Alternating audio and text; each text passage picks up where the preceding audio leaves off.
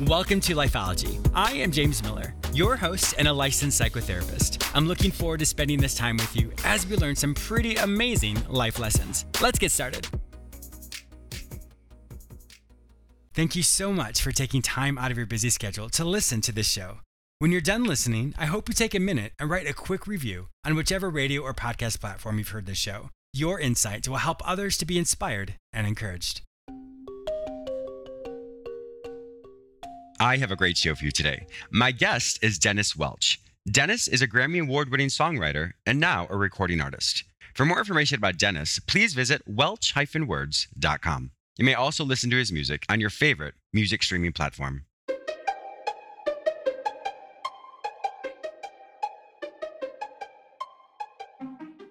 My guest today is Dennis Welch, who is a poet, a businessman, a published writer, and a PR and communications expert with a great relationship in the business media and beyond. He has written 2 books of his own and is an in-demand speaker.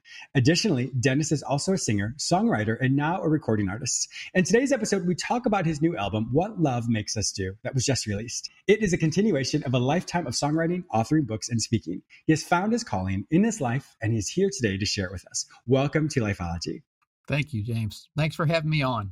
I am really looking forward to this. It's funny, you and I've known you as a publicist. I've been able to interview a few of your clients, and I had no idea that there was this other side of you. Nor did I know about the additional background that you did when you were writing with Gallup and all these different things. So I was like, wow, we have a lot in common in a lot of ways. You know, James, it goes both ways. Okay, so when I approached you, and I knew we were getting close to finishing this record, and I approached you, I'm really good at promoting other people. It's difficult for me to go out there and tell people how great I am. But anyway, and so when I approached you, with some trepidation, obviously, and you didn't really know, and I didn't know, I didn't know that you were a musician as well. And it's like, these kind of things, just so you know, they've happened to me so often now that I've just stopped trying to explain those things. I think that just means that that I'm not in charge, apparently, of how things go. I agree. Well, I wanted to jump in first off to your PR stuff. So when you graduated from college, I know, didn't you work with Gallup? So Gallup is I'll let you explain what Gallup is, because I've worked with them from a psychological approach, but just want to transition into that, and then go into music, because as we know, musicians, that's always a part of our life, even though it may not always be the forefront of our life, but it is a part of our life. So how did you go from university to working for Gallup, and obviously explain what Gallup is? Well, so what happened for me was when I got out of college, my plan was to be a recording artist and singer songwriter. And I made a few records, did a little bit of, touring, that kind of stuff. And then in my mid 30s, I was, I think, relatively close to a big record deal, and I had a chance to go out on tour with Billy Squier and a band called King's X, and I'd never toured like these guys tour. And every day, I had little kids, I had to leave them, my sons, my wife, I had to, leave home basically, and you know how it works, in the touring world, you just go until nobody wants you to go, right? And so I lasted about 3 weeks on this tour, and I got to Salt Lake City, Utah, and every day the road manager was coming in and saying, "Hey, listen, we've got 10 more dates added to the tour," and he was excited about it. And I was like, "I'm not excited about this, okay?" And so anyway, so I got to Salt Lake City, and I called the manager who had sent me out there, and I was a technician, and I didn't know what I was doing. I was just driving a truck and making a little money because I needed it. And I called him and I said, man, I can't do this. I said, I've pursued this now for such a long time, and I'm right on the cusp of it. And now I can't do it. And so I can't call my kids anymore and say, I don't know when I'm coming home. And I just couldn't do it. So anyway, he said, listen, I love you. I'll put a plane ticket out at the airport for you. Come home and think about what you're doing and what you're going to do next. He said, because sometimes the ladder of success is against the wrong wall. And so, but don't stop writing because everybody loves your songwriting. Just keep writing. Promise me you'll do that. So So I came home and I went to work for the Gallup organization right when they were transitioning from being a not terribly profitable polling company to the sort of consulting juggernaut that they became. Because, polling became a commodity and nobody cared who did it. They just wanted the data. And so Gallup got smart and said, hey, you know what? We have 60 years of data. So let's write some books about engagement and strengths and all the stuff that they did that was so remarkable. So, the company boomed right at the time that I got there. So they needed people to do everything. So I went back and got an MBA. I started Spanish interviewing at Gallup. I became a director of marketing. They needed a senior staff writer to interview their executives that we worked with. And so they flew me around the country and I got to do that. So it was a heyday and a great time. If you like doing a lot of different things and you can do them pretty well, it was wonderful. So it was a blessing. I was there 13 years. And then at the end of year 13, I realized it was time to do something else. And I wasn't even really sure what that was, but it was time. And so my wife and I have a lot of faith in these things. We know when you're being stopped, that's really not failure. That's just a roadblock for you to find something else. So, exactly. So I, went into the PR business. Yeah. I love books. I've always been a word guy. So that was cool, Well, what's interesting to me is, thanks for sharing all that. What's interesting is, so you went and you worked for Gallup, and then you wrote these, your own books, et cetera, but you never stopped writing. And so as a songwriter, you still did it. And so you may have been a different type of writing, but you still kept writing. And I think that's a lesson for all of us, is when we realize that life may pivot or things may happen. And so our career may change, but the gifts that are inside of us still come out. I know for me, I was a musician since I was the age of 3. Vocal performance major, piano performance major, all that I did. And so for me, it was something that I did all the time. And so when I graduated from university, undergrad, I had the opportunity to go, I wanted to go to either new school or to a school out in LA, and I was going to pursue my music, et cetera. And I thought, and at that time I was like, I'm going to play it safe, because I had one of my degrees was in psychology. So I, quote, played it safe, went to graduate school, because I was like, what happens if I don't make it? And many people have that. And I'm fine with where I'm at, because I love who I am today. And so I put my music on hold for a while. And then I did very well in psychology. And so I had a private practice in Washington, D.C. And in 2012, I made a change and wanted to make a change. And so that's how Lifeology started. But to pivot on what you're saying, or piggyback rather, is my voice was always my primary instrument, but I still use my voice. So I still may not use my voice in song, but I still use my voice on the radio. I still use my voice on television. And so I think that's so important, that everything still works. It just may look, like you said, on a different wall. The ladder may be on a different wall. Well, you know what that says, James? That says that nothing is wasted. Yes. And that, it may look different than what you thought it might look like, but that doesn't make it any less effective. Yeah, exactly. And the other thing it says is that, so all these years, I've written 500 songs, I haven't recorded all of those. Like Dolly Parton.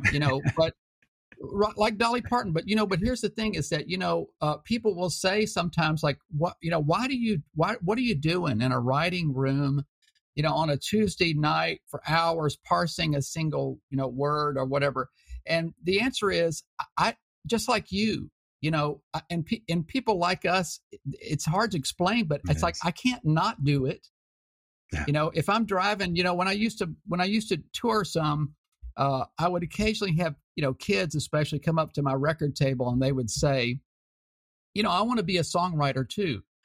And I would say, well, when you drive to the grocery store, do you turn your radio off and do you hear music?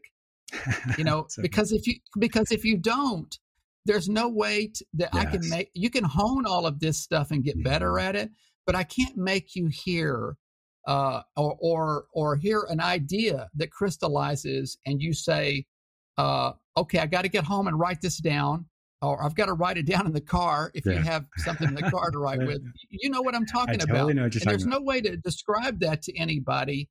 And so all these years, I never felt like that my writing and my music was on hold. I mean, I would do a gig every so often, and a lot of people would show up, and it was fun, and it gave me a chance to try out what I was working on. Mm-hmm. And so I kept it moving and, moving forward as if any minute I was going to turn a corner and something was going to happen. And the last 18 months has been that corner turn, if you want to call it that. So you know how it works. Yeah. Well, let's transition into your new album, What Love Makes Us Do. Tell me about that. Well, it was written out, a lot of my stuff, you know how writing is, but, it was written in a really painful moment. Our sons had been in some trouble and issues and stuff. Mm-hmm. And so I was just crestfallen.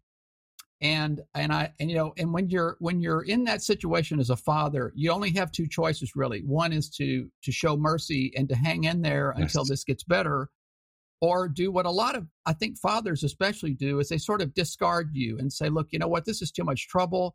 You call me when you get it together, kind of thing. Well, I didn't know how to do that second thing. And so I thought about one night I was home by myself. Susie, my wife, was traveling. And I was thinking about the sacrifices that I was making for love.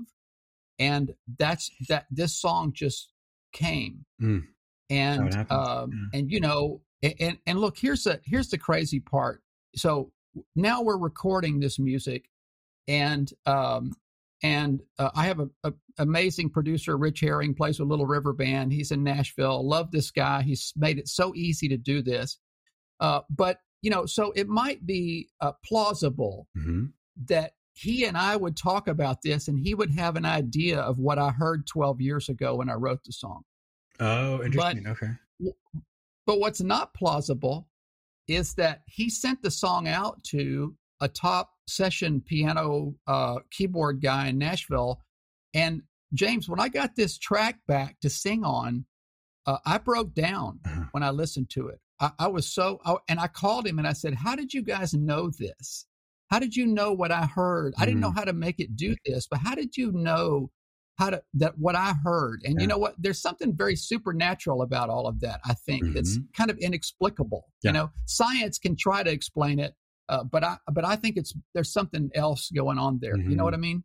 Wow. So yeah, and that's amazing that they were able to not put into words per se, but to embody to magnify your dream for that song. Yes. To be able to take That's the word. Yeah. And to be able to do that. And then you were able to sing on it. So it's the culmination of not only your gift, but also their gift, as they were able to really capture what it is you tried to create. And when I listened to the album, I could hear a lot of the emotion. I could hear a lot of, I don't want to say it felt raw, because that's not the right word.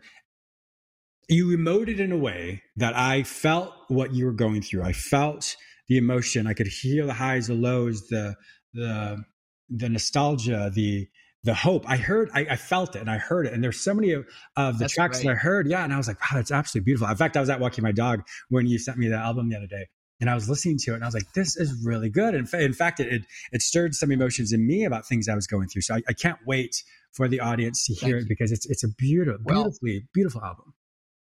You know what? That's the highest praise you can give me, James. One of the things that I think that when you continue to pursue something that you know you're here for, that there's a conspiracy that happens, and it may not happen in the time that you want it to happen, but it just happens. And so, for years I would go to Nashville, let's say, and I would meet with publishers, and they would say, we don't get it. We don't understand what you're doing. You're not writing about pickup trucks and, bonfires and stuff. And so we don't really know what to do with that. And so a few years ago, I miraculously became friends with the guy who co-wrote I Can't Make You Love Me. And he's from Houston, like I am, and all of that. And so one day we were sitting in Nashville. I was up there again for another meeting that I didn't want to go to, basically.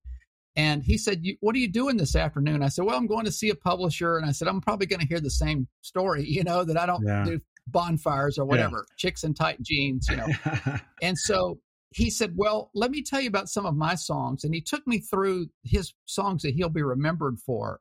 And not one of those was any of the things that a publisher, somebody who's trying to make commerce out of art, would say, yeah, that's exactly what we're looking for. And yet, when actual people, it got past the business people and got to the artists, let's say, yes. They couldn't leave it alone, and it moved them in a way. It's like, you know what, I have to record this, yes. And I have to sing this song. And so, so when you say that, James, when you say I'm out walking my dog and I was really moved by this and it made me rethink some things or anything like that, to me, that's my definition of success. Yes. I don't really care if I'm working on a book right now called Redefining Success. That'll come out, I hope, next year sometime if I can ever finish it. And, and it's about this very thing. When you say I've written a book, what's the first thing people say? They say, how many did you sell? Mm-hmm. You know what I think? What do you care how many exactly. I sold? Yeah, I was right. Totally get that. Here's what's important is that somebody's going to hear a James Miller song out there when they really need to hear it, and their life is going to be changed, and you're probably never going to know that person. Yeah. The ripples will go out to a place that you can't get to. Mm-hmm. And so you're wildly successful because you've done that. If you choose to adopt that version of success, that's what success is. And so for me, I'm already, just getting to do this stuff. Yeah. And getting to participate every day and work with books and all the things I do in my life right now. I feel already like a successful person, and anything else is sort of gravy, on top of that. So, and that's that makes it easier, because what it does is it also keeps you from having the scarcity mentality. Yes. That a lot of people have. Like, if something good happens for you, it didn't happen for me. I don't care. I'm happy for you if that happens. And it's a great place to get to. Yes. Because it causes you to create differently too, I think, So anyway, that's probably more than you wanted to know. No, I absolutely love that. I love that because, that's one thing I remember when I first started, and I first started on YouTube, and I hardly got any views. But my point was, I'm creating my brand, and I'm doing this because I'm supposed to do this. So just like you said, when you close your eyes and you can see the song or you hear the song, same thing with me as well. And so I did YouTube episodes for 6 months every single day because I wanted to hone my craft. I wanted to make sure that I was getting better at it. So if you see the first couple of months, pretty bad. Content was good, but the production and how I presented was not so well. Anyway, my point is that when you understand why you do it, what's your motivation for doing this, it changes because it removes the stigma of how many likes do I get, or how many things do I sell, or how many, whatever it might be, is for how many followers do I have. When you remove that, you simply allow yourself to be. And when you can be that person and hone and really nurture that talent and that gift, then doors do open. Yeah. You randomly met this person who wrote that song, I Can't Make You Love Me, which love that song. All of that was, I'm assuming, done because you weren't out. Your metric of success, or your reason for doing things, was because it was what was right for you, what was healthy for you, what was the now for you. And many people don't realize that if you get lost in the glitz and glamour, that's an external motivator that won't last forever. One day you're in, one day you're out. No. So when you do it because you're supposed to do it, that's when the success happens. And that success is more, you can maintain that. But if something burns out too quickly, well, then you've lost it. And you're like, well, why am I doing this? And you have to rethink everything. But the point is that slow burn of, I'm doing this because I'm called to do this, I'm supposed to do this, that's what will always sustain you, which will always propel you to the next level of your life. And think, James, how different the world would be if people adopted that view of everything that they do. Yeah. So the numbers, the Gallup numbers, you've probably seen these numbers. Yeah. So when I was there, they started asking the question, the Q12, the engagement study. Mm-hmm. One of the questions is, and this is a self-reported question, man, so the numbers are probably worse than this. But the question is, at work, I get to do what I do best every day.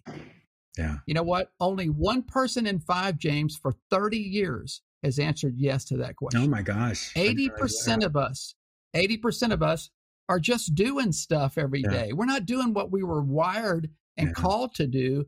And, and part of it is what you're talking about, I think, is that the conflict between, I say to people in my circle all the time that think, hey, I'm too old now. I'm 60. Hey, I'm 65. I went on Medicare in January. That's kind of a joke now. Yeah. That like now all of a sudden I got a hit song out there and I'm on Medicare. It couldn't happen 20 years ago, right?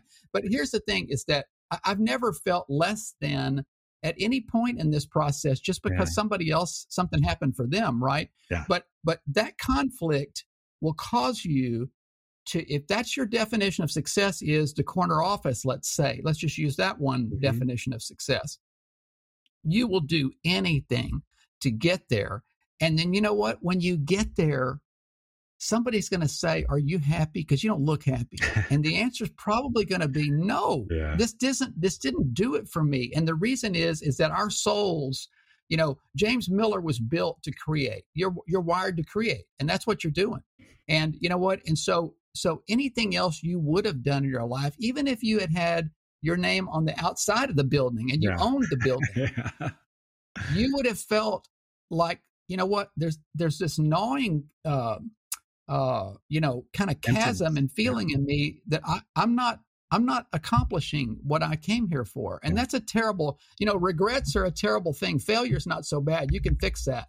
Regrets are awful. Yeah. And, I would bet that you don't have hardly any regrets in your life because you said, hey, when nobody's looking, I'm going to go on YouTube and I'm going to do these things every day. You know what? And so, but that's brave, James. That's the bravery it takes to step out and say, okay, there's this path that everybody else is well worn, right? And then there's this path that I'm looking at going, it's crazy, but I'm supposed to be on that path. Yeah. Right. Yeah. And that's when I think that's when greatness really happens, in my opinion, is the people who choose that, because I told somebody last week, they said, what is going on with you? Okay. I mean, all of this stuff around your music, I said, I feel like I've plugged into 220 and all the lights have come on, and I love it. And the reason that they have, James, is for the same reason they're coming on for you and people are pursuing you to do network things and all this stuff is because, you've taken your significant gifts and you've plugged them into a place where you've dovetailed them into a place where you can be world class at something.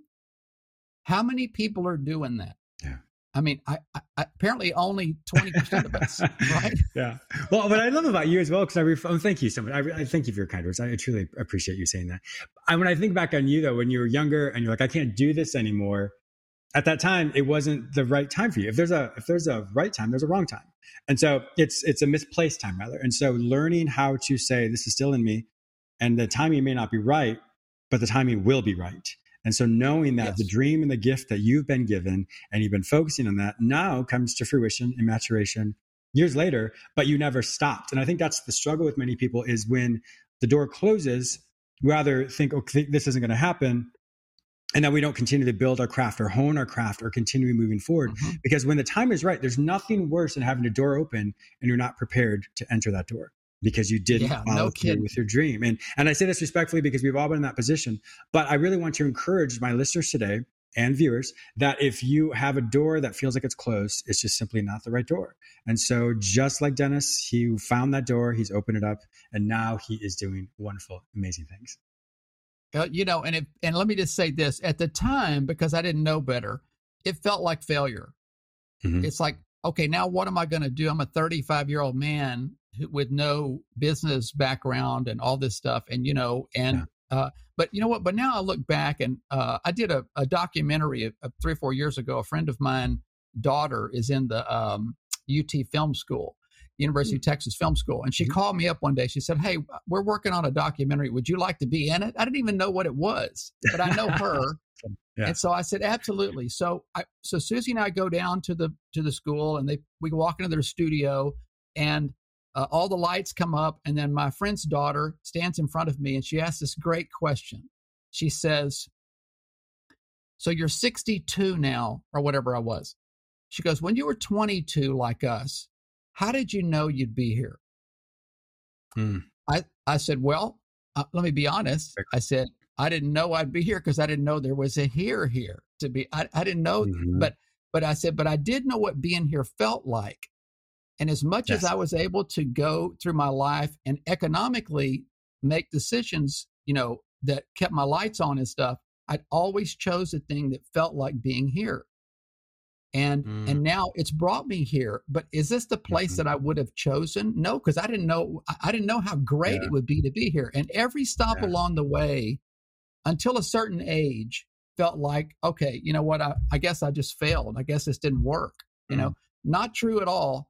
Because look, I was my own publicist, James, when I was doing music back there at 25, and I was on TV and radio everywhere. Okay. My hometown, the Houston Post, ran a half a page story on me when my album Man of Steel came out.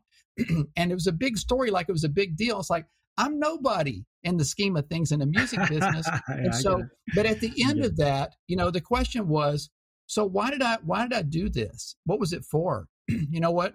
35 years later, I became the publicist for the people I bring to you.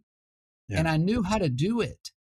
I knew what I was doing. And it was so much easier to do it for John Maxwell than it was to do it for myself. Right. And so, you know, but you have to adopt the mindset that, look, nothing is wasted. And I'm going to be honest with myself. I'm going to learn about who I am, and I'm going to pursue the things that I'm here for, even if the naysayers around me think that's crazy. Yes. It's a very, you know, and it can be a rough road because there's a lot of naysayers. It can be a very lonely road. You know, there are. Yeah. Sometimes the naysayers in here. Yeah, right? It's true. Yeah, your self-talk always determines how far you go. Yeah. And I would tell people you're as successful as you want to be. And so you're as successful as you think you will be. And so that is the difference the difference between people who go further and don't go further. And so it's really more how do we perceive ourselves and where do we perceive ourselves? When you close your eyes, what do you envision? And I think that is something people forget is when we lose sight of it or think we've lost our ability to be successful, simply close your eyes and you'll see it again. So you know that Why Not Me, the song Why Not Me that's on this record. That's a good one. I like that. It's a hit song. It's out there. It's a really good song. Tony Mantor has recorded it. Yeah. It's a number one song in country, in the medium markets and all that.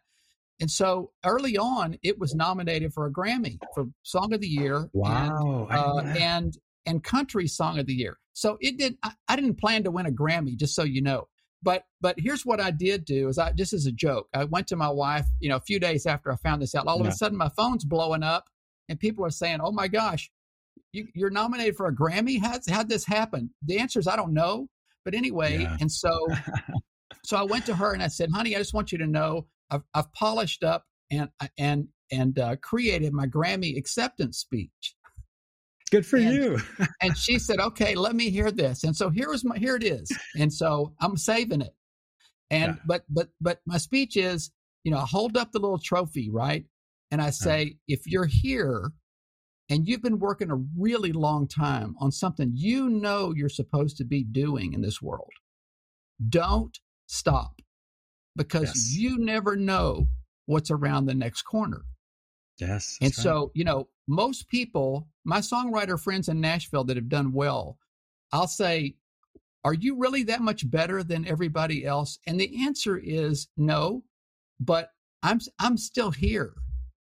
I'm still doing this every day. The people who come here and expect it to happen in 5 minutes or a year or 5 years, you know, they're not here anymore.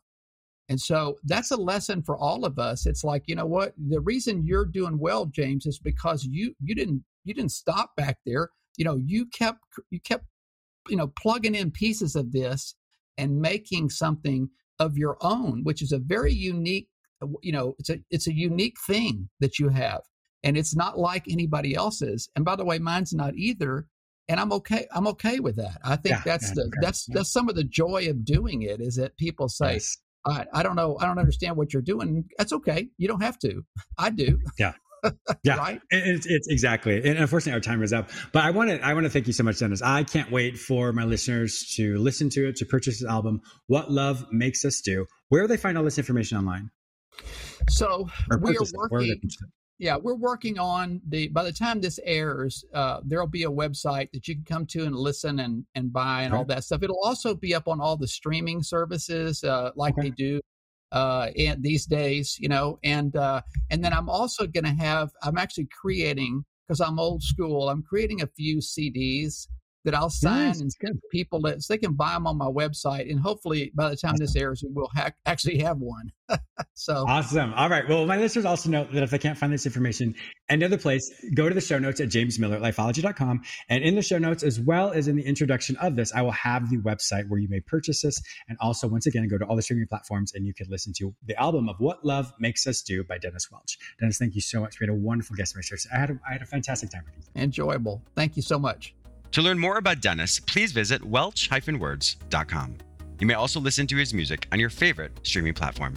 I also want to thank you, my listener, for tuning in today. Please subscribe to this radio show through whichever portal you join me today. Also, please go to my website where you may sign up for the free weekly recap, watch my YouTube episodes, read the articles I've written specifically for you, and purchase my previous guests' self-help products. If you'd like to work with me, be a guest on, or advertise on this show, visit jamesmillerlifeology.com. Be sure to follow me on all social media platforms under the name James Miller Lifeology, except for Twitter, which is James M. Lifeology. Once again, thank you so much for your support, and I'll talk to you soon.